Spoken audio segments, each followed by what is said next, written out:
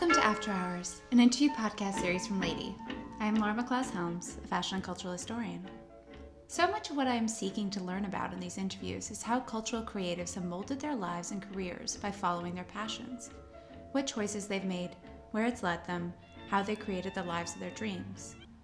The paths my interviewees have taken are quite diverse, but they are always driven by a depth of curiosity and enthusiasm that is outside of the normal constraints of society and business. Recently, I had the chance to meet with fashion designer Vicky Teal, who truly exemplifies this ardor for life. In my conversation with her, we covered many aspects of her life and business, how she built it and kept it going all by herself, the friendships and relationships that impacted her career, and the route that she's going now. A quick summary of her life sounds quite fantastical, but it is all true. As a teen, she began sewing and selling clothes in her high school, a side business she continued when she arrived in New York to study fashion design at Parsons in the early 60s. Living in Greenwich Village, Vicky was a central character of the downtown scene, working in the folk clubs, hosting raucous parties, and making clothes for up-and-coming singers.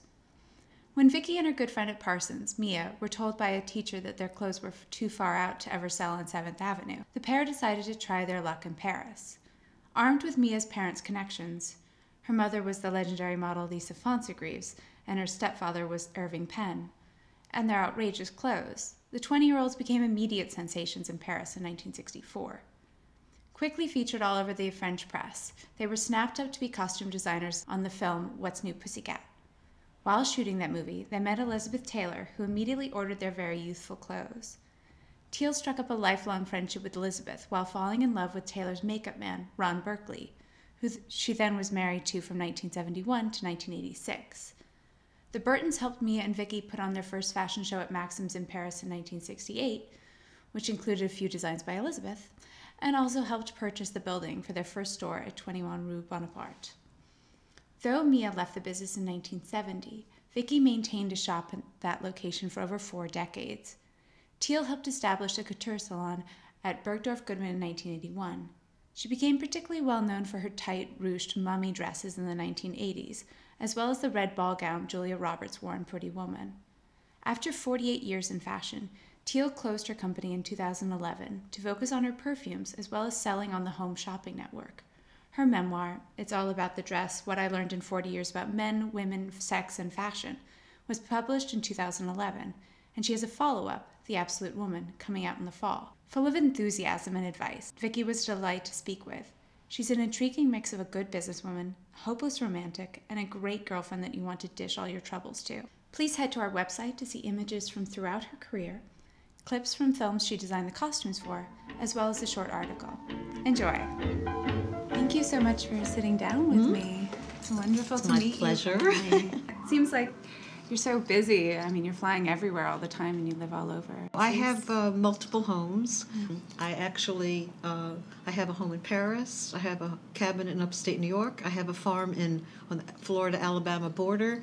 And I have a mobile home in a mobile home park next to HSN where I work on TV 3 days a month. So I got a place to stay there.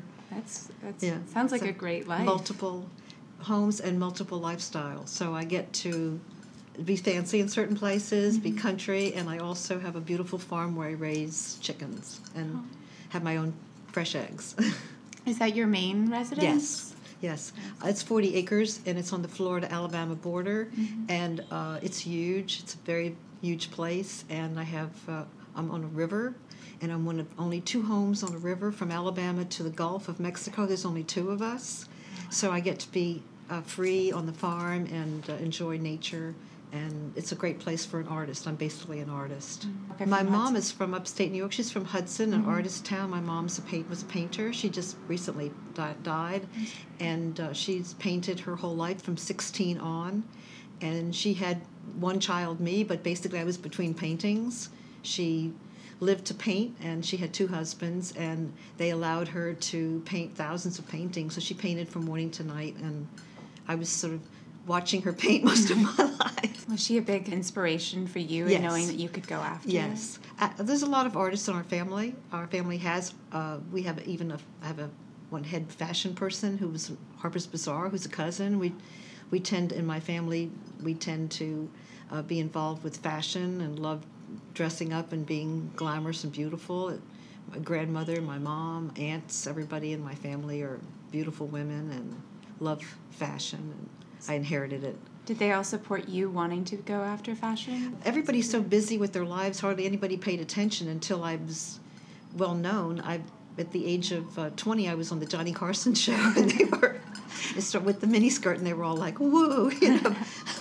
Somebody had done something different. But I started sewing at 12, and I recommend to everybody to find their ability as a young person and have it speak to them, and when your ability, what you're passionate about, and if not, to do it later on in life. But the idea of living your dream, of following your dream, and exactly doing what you love makes you the happiest person. Happiness gives you 10 years longer life.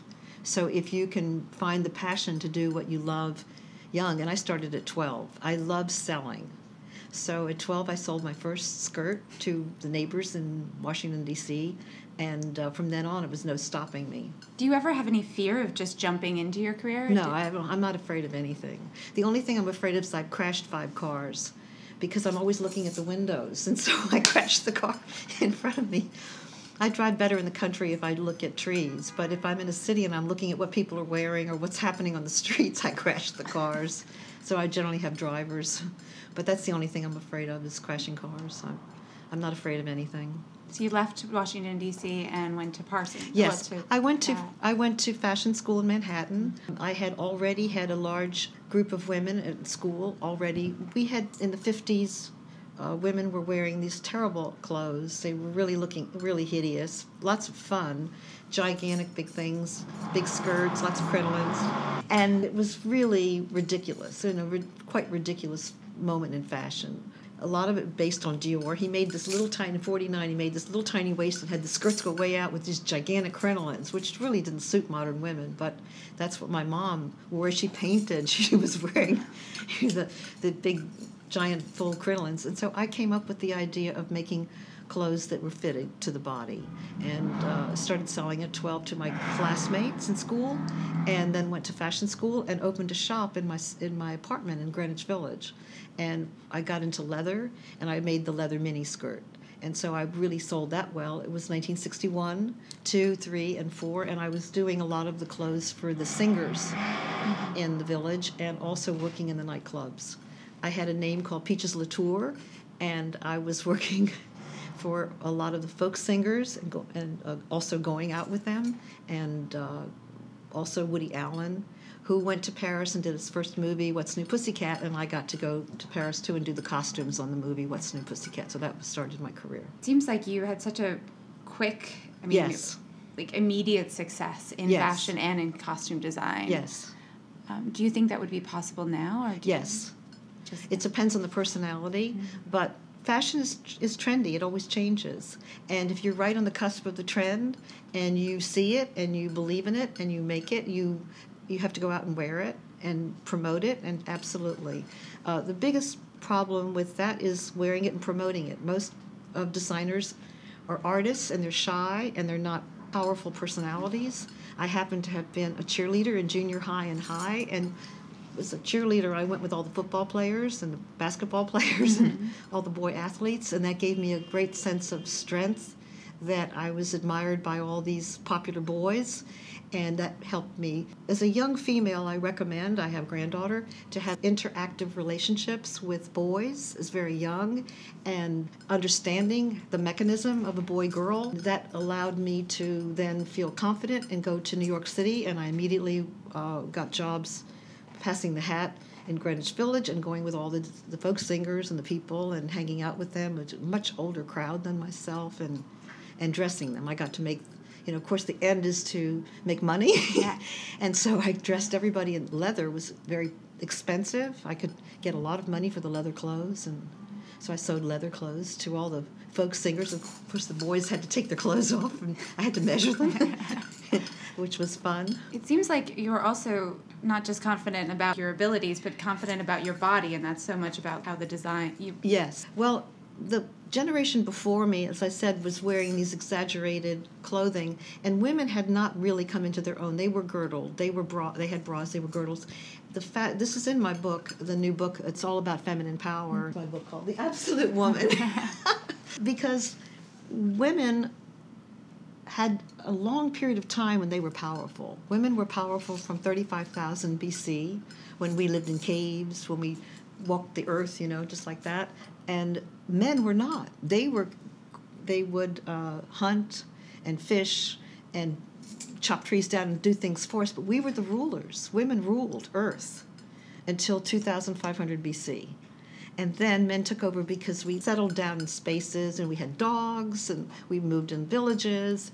And at that point, men were wandering. Maybe they weren't faithful. So we invented religion. We invented the rules. We invented the 10 Commandments. Thou must not cheat on me. Mm-hmm. And they became powerful.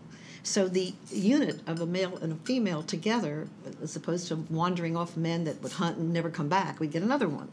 But we ran the earth. We ran the world. So we have not run the world for a long time. By the time my generation came around, we're united. The earth is a united place now. My generation came around in the 60s. It was like, what? My generation, see our moms and asking dad for money. I mean, it was like, what? It's not happening to me.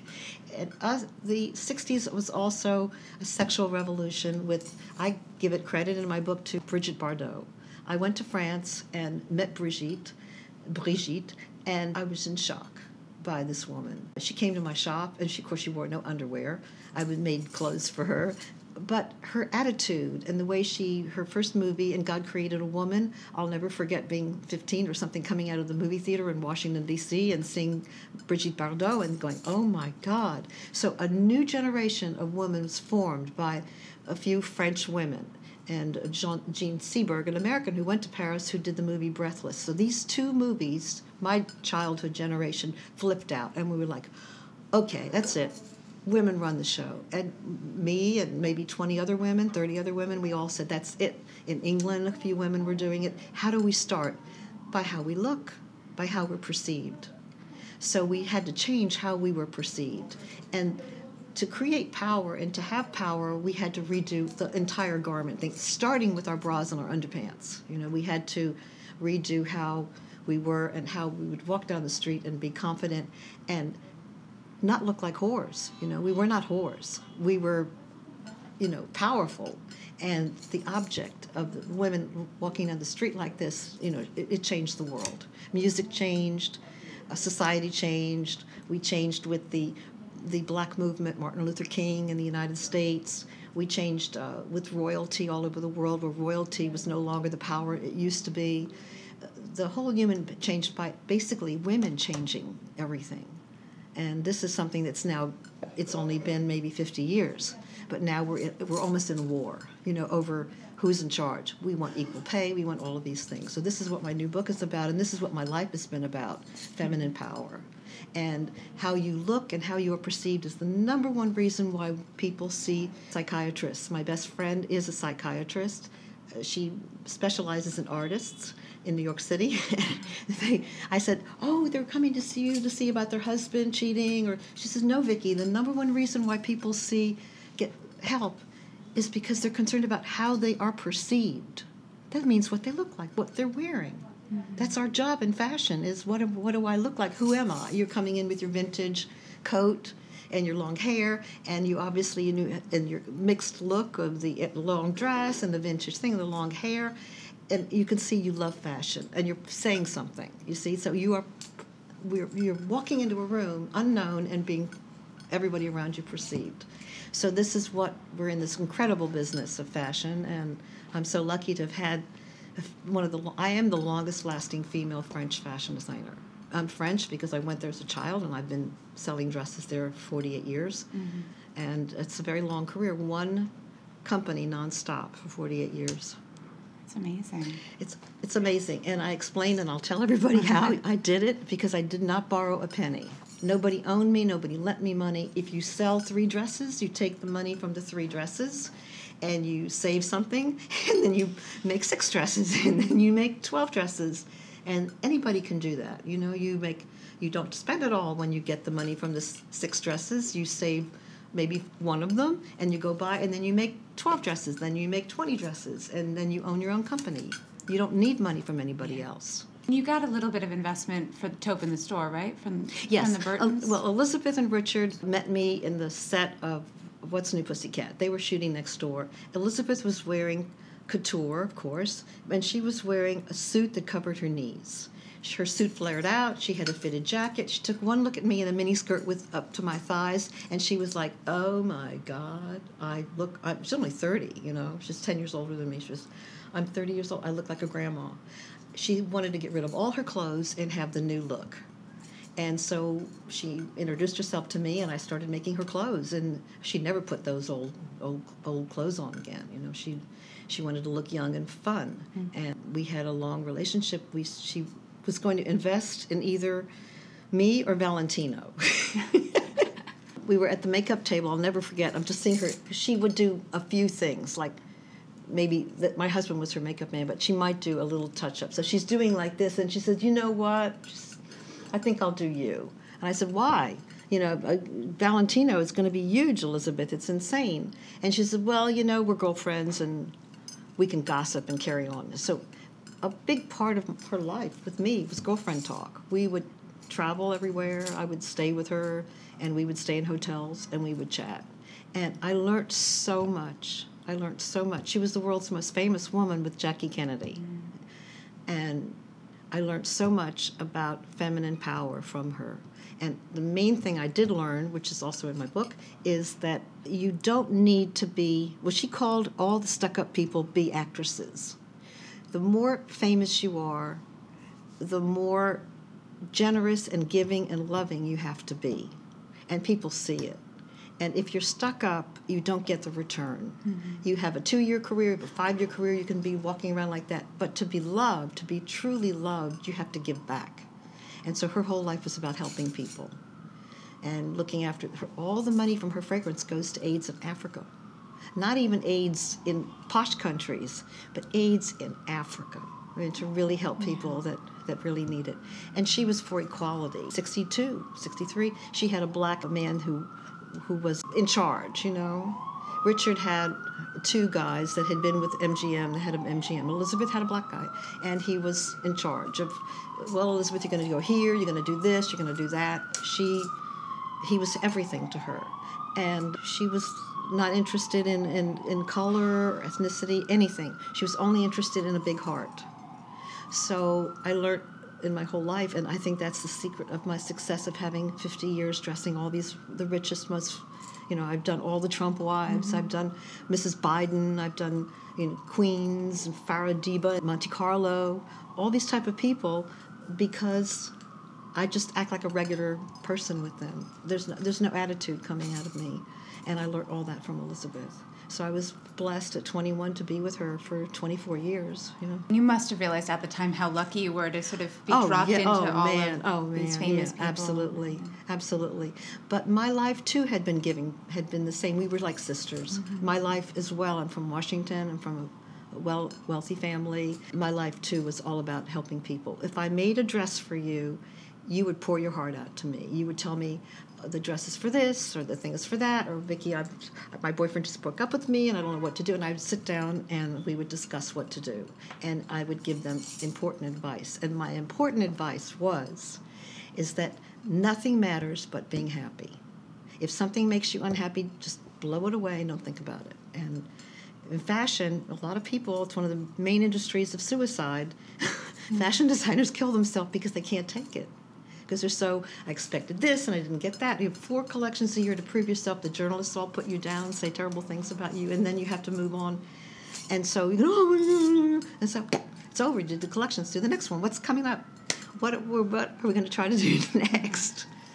And so Elizabeth had pretty much the same point of view. If her movie was a failure, you know, didn't get an Oscar, whatever, you know, let's see what we can do. Even the woman she'd broken up a marriage of this most famous actress in America, Debbie Reynolds, and stolen the husband, Eddie Fisher, and all she did was send presents to Debbie and try to help her or help this one to get a job. couldn't care less if there was anger. And eventually, when you aren't angry back, that other person drops the thing. Mm-hmm.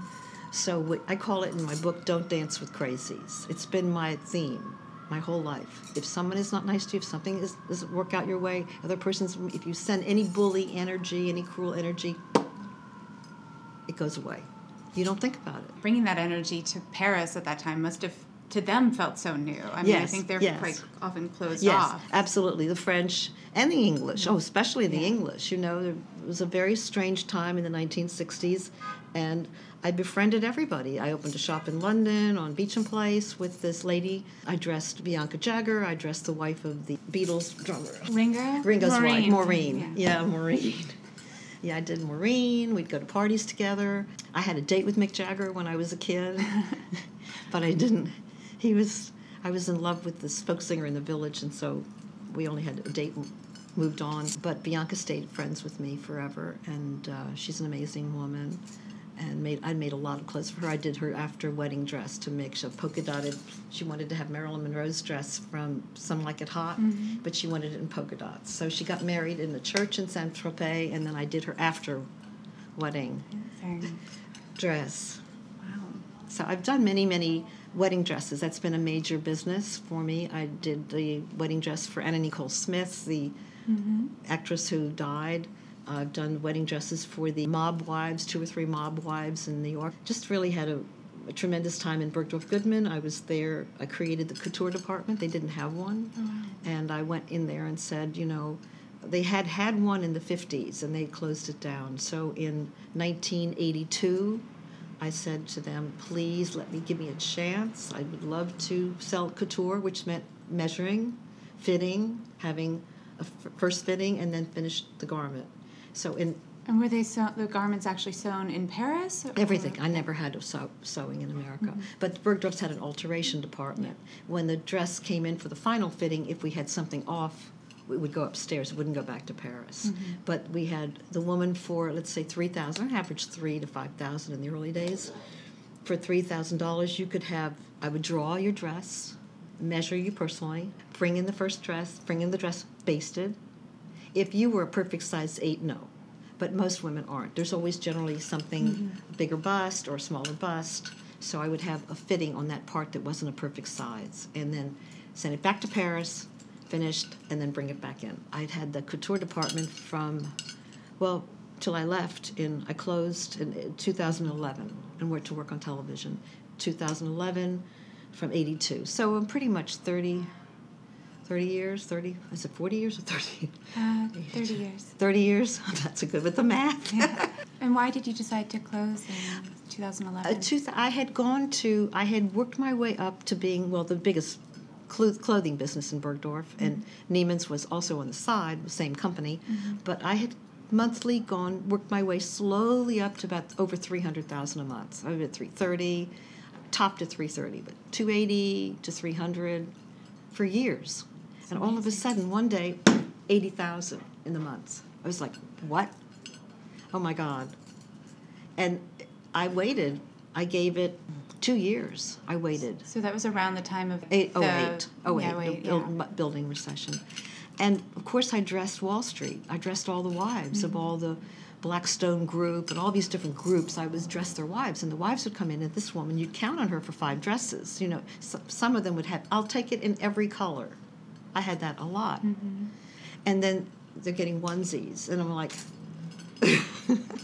onesies. And something else happened, too, in 08 and 09, and that is, I would say it's maybe 11. By the time 11 came, 2011, I stopped and I went to work on TV, and I left Bergdorf.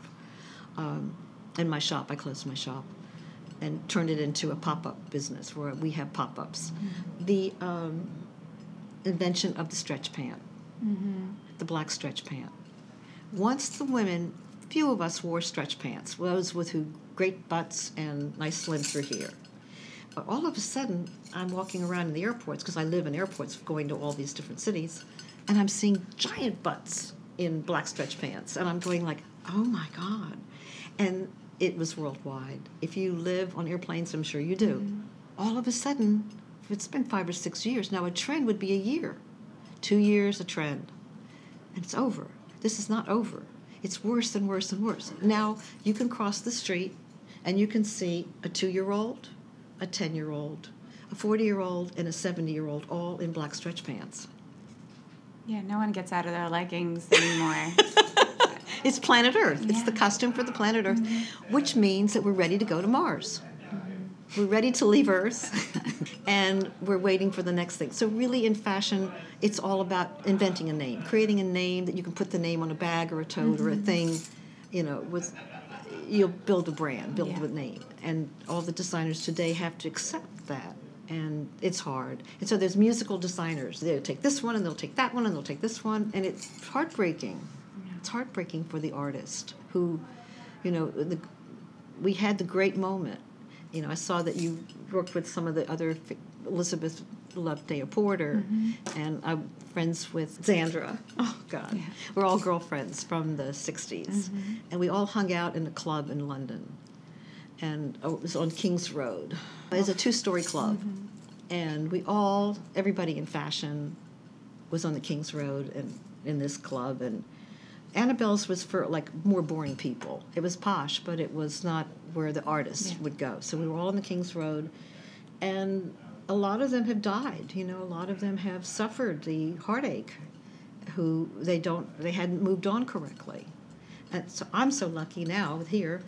I get to do TV, and I get to sell on TV. Did they come to you? Did HSN approach you? Or? Me. Yeah. And how is it going? Meditating. What do I should do next? You love to talk, Vicki. Go on TV. It seems like a perfect match. Perfect match. I love to talk. I love to sell. I love to help. I love to explain. So I've been on now, start my 7th year. It must also feel kind of like a continuation of having the store. When you worked with women, you were just explaining you heard so much about their stories. Yes. And then on HSN, don't people call in? And yeah, they call in, but better than that, they have reviews. So at night, I get to look and I see all the reviews for the different products. And this one says, "Oh, Miss Teal, if you could only make blah, blah, blah, because I'm wearing blah, blah, blah, and blah." And then my husband said, blah, blah, blah. "Oh, if I only could have it in my purse and I don't have." So all of the night you read and you say, "Oh, I've never had the greatest day of my whole life thanks to you." You're in a kind of crummy mood because of something happens with politics on TV, and you go "Oh, it's the greatest day of my life."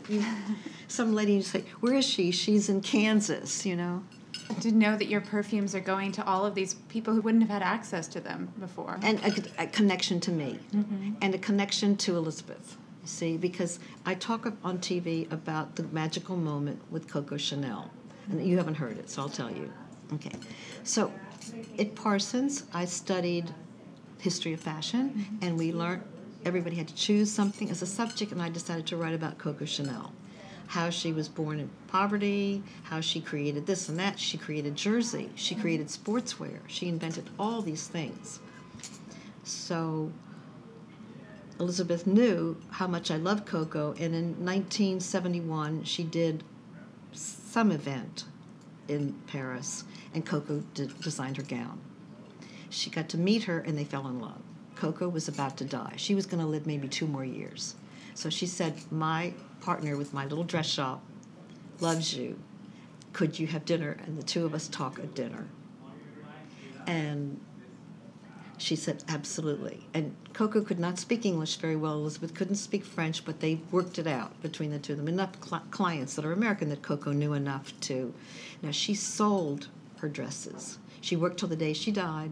And if you wanted to meet Coco, you had to spend $10,000. You had to go to the desk, give them $10,000, and you'd go to the dressing room, and she'd sit with you. She'd measure you.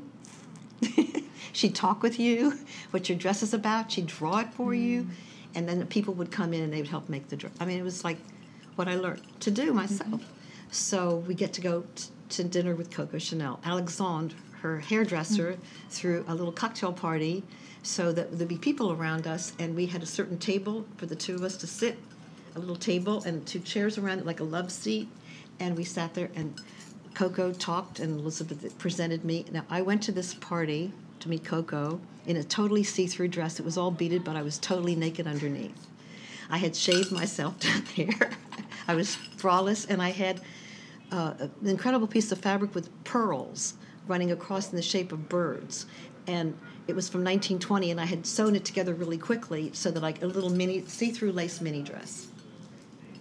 Coco took one look at me, and she said, "Qu'est-ce que vous êtes? Une femme ou un enfant? What are you, a woman or a child?" And I went, "I'm you, but young." Loved it. So then we had the dinner together. We all sat there with plates eating like that. And the three of us, Coco in the middle. And then she grabs our hands, and she's rubbing our hands like this here. And she's doing this. And she says, "Mademoiselle Vicky," she says, "you are a designer, but not forever. No, not forever. Make a perfume forever," like this. And she grabs Elizabeth's hand, and she does the same thing. "You're an actress, but it's not forever." It would be obviously. I mean, women actresses have such a short period of time. "You make a perfume is forever." And so who was like, "Okay, am I going to make perfumes?" So that Coco died a year or two after that, and Elizabeth and I, about 6 or 7 years later, said, "Okay, we could smell it, and we start working on the perfume." She signed with Elizabeth Arden. Elizabeth's perfumes are the largest selling perfumes in the world. I think like $100 million a year, and most of it goes to AIDS in Africa, all thanks to Coco Chanel. My perfume, dresses as whatever. My perfume, I don't ever have to worry.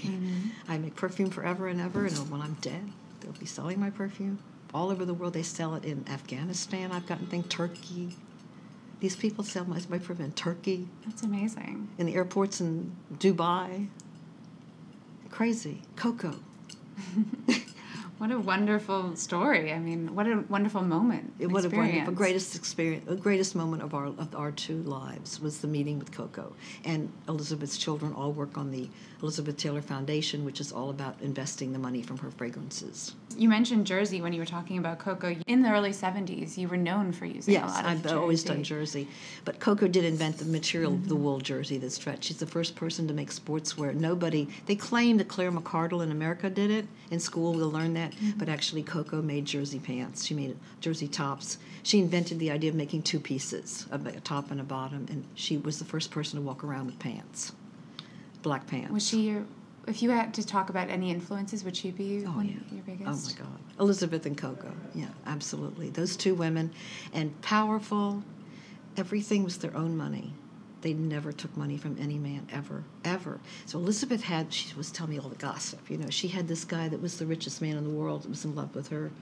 The one with the airplanes, Howard Hughes. Yeah. He was in love with her. And she said, "Oh, Vicky, I knew a guy like that. He was going to try to, pay for things." And then she had Mike Todd, who everybody thought was really rich. He was always struggling all the time to pay his bills. Elizabeth always had millions and millions in the bank. In your first book, It's All About the Dress, you mentioned that your father told you that no sex for shoes. As a woman, you should always make your own money. Yes. Is that what sort of helped give you impetus to... Absolutely. When I went to fashion school in New York, my father rented me a floor-through brownstone in the Village, which later was taken over by one of the Beatles. It was a pink brownstone, and it had 3 rooms with 2 fireplaces. And I hung the clothes on the brick fireplaces that when I was selling, and it had a yard in the back, a garden with a brick barbecue. Sounds beautiful. I was 17 years old, and I threw major parties in there all the time, and all the folk singers from all the whatever they knew that Friday night or Saturday night, whichever I would decide that week, the word would be passed out that Vicky's having her party, and it would go on till morning. And I had the most wonderful time. So my father's, I think I was paying $175 to $220 in those 3 years in the Village. I had a motorcycle, and I would go from the parties that I threw and on the motorcycle and go up to fashion school and arrive in a cocktail dress, completely drunk and hungover on my motorcycle. I definitely did things like that when I was in college. And so my father, at the last year, Mia, my partner, who's the daughter of Irving Penn, this very well-known photographer, Mia and I had talked about going to Paris, and Daddy said, "Do you know how much you cost?" And I said, "No." And he said, "Well, you cost $25,000 last year. You cost me $25,000, and you better make that in your first year." And I went, "Okay, no problem." And I did. I made, I think, much more than the $25,000 in the first year. And then I sold our life story. We never had a movie made, but it's in the works now that we're going to maybe have a movie made about Mia and I in the Village. and going to Paris, talking of a 3 or 4 part television show based on me and I. But we sold it for $150,000.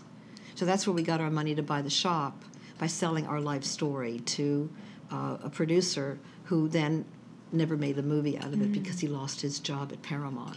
But we did get the money, so I got to tell my father that me and I just took in $150,000. It was the second year I'd left.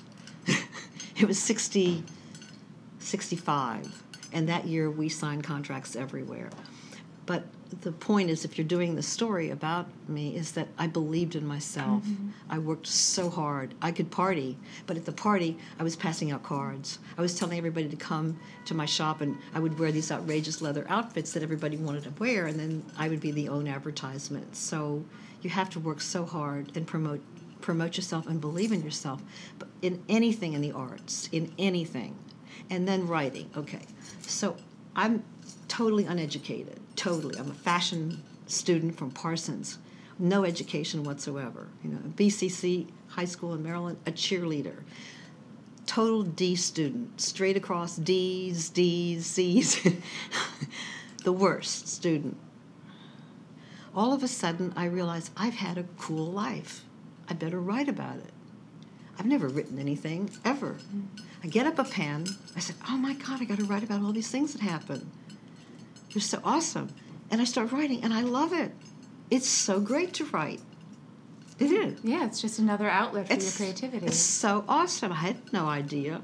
And it's a perfect job for an older person. So this is my last part of my book, is Find Your Dream Job for Life, Part 2. We're going to live to be 100. We're going to live to be 110. Got to do something. So start thinking about that in your 50s. What is your dream? And everybody has to come up, and mine is writing. Television and writing. And helping other people. Writing and television based on helping people with advice, with cool advice. And if somebody doesn't like it, if somebody doesn't like what you say, if somebody doesn't want to care about it, as they say in French, je m'en fous. Other than really believing in yourself, what are some of the other things that you think that women should really know? I have a chart that I'm going to give out when I do the book. Also, this chart will come to everybody. 10 points to achieve feminine power. Follow your dreams. Don't dance with crazies. Conceit is self-given. Be careful. No sex for shoes. You are what you drink. We're 80% liquid. So drinking is a very important thing. You should drink, really be careful and drink no Diet Coke, no nothing. I have a whole chapter on drinking. When you wash the dishes, wash the dishes. That's Ram Dass in Buddhism. Be here now, live in the moment. So I don't use machines. I wash the dishes. I do everything by hand, slowly, and I'm in the moment. I'm living in today. Fully present, yeah. Fully present. That's the one thing I take out of Buddhism. Marry the man who really loves you. And I have many chapters on this, maybe 4 or 5. We all fall in love, and there's all kinds of romance in our lives, but we know someone is madly in love with you and loves you to death. Marry that guy. Marry the man who loves you. Don't marry someone who he loves you, okay, but you're not sure, but he's fabulous and gorgeous and you've achieved to get that guy. Marry the man who loves you the most. And that's a really important piece of advice, because I find when I've made all these ladies' clothes all my life, they've gone for somebody fabulous. They're fabulous that moment, but then it fades.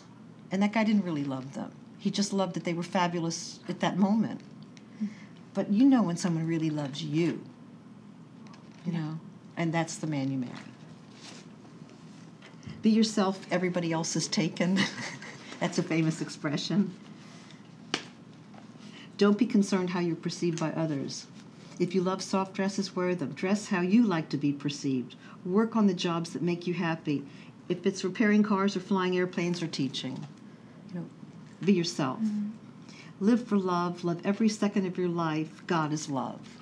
And that's what I tell women on TV when I sell my perfume. I say, live for love. Love every second of your life. God is love. Love every minute. Don't ever be unhappy. For one little tiny second, be happy. Live for love. Is that cool or what? Yeah, that's great. For personal peace, become one with nature.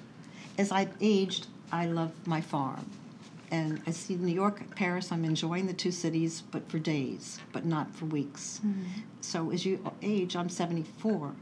As you age, being in nature, being with the trees, being with the animals, that's fantastic. I'm going to hand it out when you buy my products in the future. It's going to have a chart, and I'm going to put that in the box with the chart with everything, so that everybody has my list of how to be happy. From your first book, it seems like you've had a lot of romance in your life. And yes, nonstop since I'm about 10. And that also a lot of what you've designed has been about making women look beautiful and for feminine, for the opposite sex. Yeah. There's women all my life. I've had friends who've not been into men. It's not unusual, especially in the arts and in big cities that I've lived in. I guess making them feel attractive. It's more about making someone feel attractive for everybody. Desirable, desirable for whoever you desire. And having a perfect love life and having sex makes you live longer and feel younger. Elizabeth told me that. She's the one who really convinced me about sex. She said, always have sex, always have lots of it, don't make sure the man's crazy about you. She taught me those things. She taught me to marry the man who loves you. So a lot of the things I'm saying and that I believe in are from Elizabeth. Don't forget, I was 21, she was 31. She was the biggest woman on the planet, and I'm getting to be with her all the time. So she taught me, if she could have written a book, Elizabeth would write this book. That's wonderful that you can pass on that advice you learned from her. You're looking for a publisher, right? No, I got my publisher. You got a publisher? Well, I was with St. Martin's Press, Okay. and I don't know who my agent is getting, but she said she's got somebody else because it has to be fast. St. Martin's Press can't do this until spring, and we want to launch this for my 75th birthday, which is October. It's going to be launched in HSN. And I had put It's All About the Dress on, but my first day on HSN 7 years ago. I put the book on. I sold 2,000 copies. So hopefully we'll sell in the tens and 20,000s of this book, and then it'll go to bookstores. And I hope to write many more books. I really enjoy writing, and to see what the feedback is and what subjects I need to cover. But I find that women trust me. When I talk on television, they buy my products because they trust me. So maybe they'll trust me for advice and help in getting their lives. I think I can help 10,000 women or 20. We have 95 million people that will be watching HSN and QVC. Wow. So I've gone from dressing the Ivana Trumps of the world to... from the very elite to the mass. To the mass, and helping the mass. And there's no reason to do clothes for them because they all, I did my wrap dresses in the first 3 years, and I don't see any clothing selling right now. I think the idea of you have your fun fur, the idea of a fun outerwear maybe, and I'm not an outerwear designer, but who wants to wear anything else but stretch pants? I mean, it's so comfortable and wonderful, right? I don't wear them other than when I'm working out, but it's just a personal choice. I feel more comfortable in a dress. Yeah. I love my stretch pants, and I'm on planes, in and out of planes, carrying bags. I really enjoy them. I have my dresses for television. When I go on TV, I wear a dress, but it's just over. For me, the idea of the Bergdorf Goodman, we're going to recreate, and some new fashion's going to come along. We're going to, and then thrift wear, all the old vintage. Yeah. So we have maybe 1,000 Vicky Teal vintage dresses on. Between the Real and First Dibs, we have 1,000 dresses that anybody can buy of mine. It does seem like you've created the ideal, perfect life for yourself now. You get to live in all the places that you love, but spend most of the time in the country and write. And I have a log cabin upstate New York in the top of a mountain above Hudson, New York. Well, actually in the Catskill Range. Elizabeth's daughter is down the road. She has a farm with her horses. Right. And whereabouts in the Catskills? We're way up on the top of the Catskill Mountain, near the town of Catskill. Love it up there. So I have a log cabin, a very log cabin. Outside and the inside, big fireplace, and all you do is sit around and write. It's a fun place. I have my fashion archive there. I have a room with all of my gowns, one of everything. Oh, wow. One bedroom is just nothing but stored gowns, so that I have everything in case I ever had an event in New York. I may ever have a vintage event. He'll let you know if I have a show in an FIT or Parsons or something like that. I have everything. I have one of all the clothes that I even have the dress I wore to meet Coco, the see-through lace dress. I was naked underneath. Of all of the things that you've done in your career, because having a company in Paris for 48 years and now a huge perfume line that's in front of us right now. What are you most proud of? I don't know. Nothing. Everything. No, I don't think about things like that. I'm not really, I'm blessed. I call in the deep South where I live now. They say I'm blessed. I've been blessed. I've been blessed my whole life. I'm very lucky, and I have no idea why or how. But in giving advice, I would say that the thing I'm the most proud of is the fact that I love to work. That I was blessed to have the job as an artist and to be able to succeed financially as an artist without having to get money from other people. That many artists struggle and there's no way, and they say, well, I'm going to, like Van Gogh, he didn't do anything until he was passed on. And I believe in this, I'm whatever, and I'm a practical artist. If I'm not going to get any money from that, I'm going to draw something else, until I find something that they want to buy. I'm a practical person. And I don't take myself over seriously. I just am always trying to be happy. As you know, I wrote a book on Thea Porter, and I've done a lot of research on a lot of designers, and they're all my women I've known. So many of them, they lost their businesses. They just weren't good business people. They worked with the wrong investors. It's really wonderful to hear a story about someone who actually succeeded and did what they and never had to go against their own ideas. You just stuck to your vision. My father said, you make 6 dresses, you sell 5 of them, you save the money on 1. Then you sell 10 dresses, and a lot of people don't know how to do that. They don't know how to make the line down the middle and say, okay, I'm saving this, and I'm not spending that no matter what anything happens. That's going in the bank, and I never had to borrow money. I've never borrowed any money. It all comes from selling, and then putting some in the bank. And that's why you've been able to have such an incredibly long, wonderful career. Elizabeth she helped buy the shop with me. She bought the real estate. In exchange for the real estate, she wanted dresses for life. So I would always go, okay, dresses for life, And now her daughter, Liza, I've made dresses for Liza. If she had, she has sons, but if she had daughters, I'd make dresses for life. Anytime I make dresses, you can have some of them. And Elizabeth, did for 25 years. Dresses for life, but no investment, no bank ever gave me any money. Banks don't give, in France, they don't give you money. Wonderful. Well, I know you have to go, but thank you so much for it's sitting my down pleasure. with me. Thanks again for listening to this conversation with Vicki Teal. If you've enjoyed this conversation, I heartily recommend that you check out Teal's memoir, It's All About the Dress. We have many wonderful conversations coming up in the next few weeks with photographers, directors, and fashion and textile designers. Please subscribe so you never miss an episode. All episode materials are available at ladyworld.tv and on our newsletter. See you next week.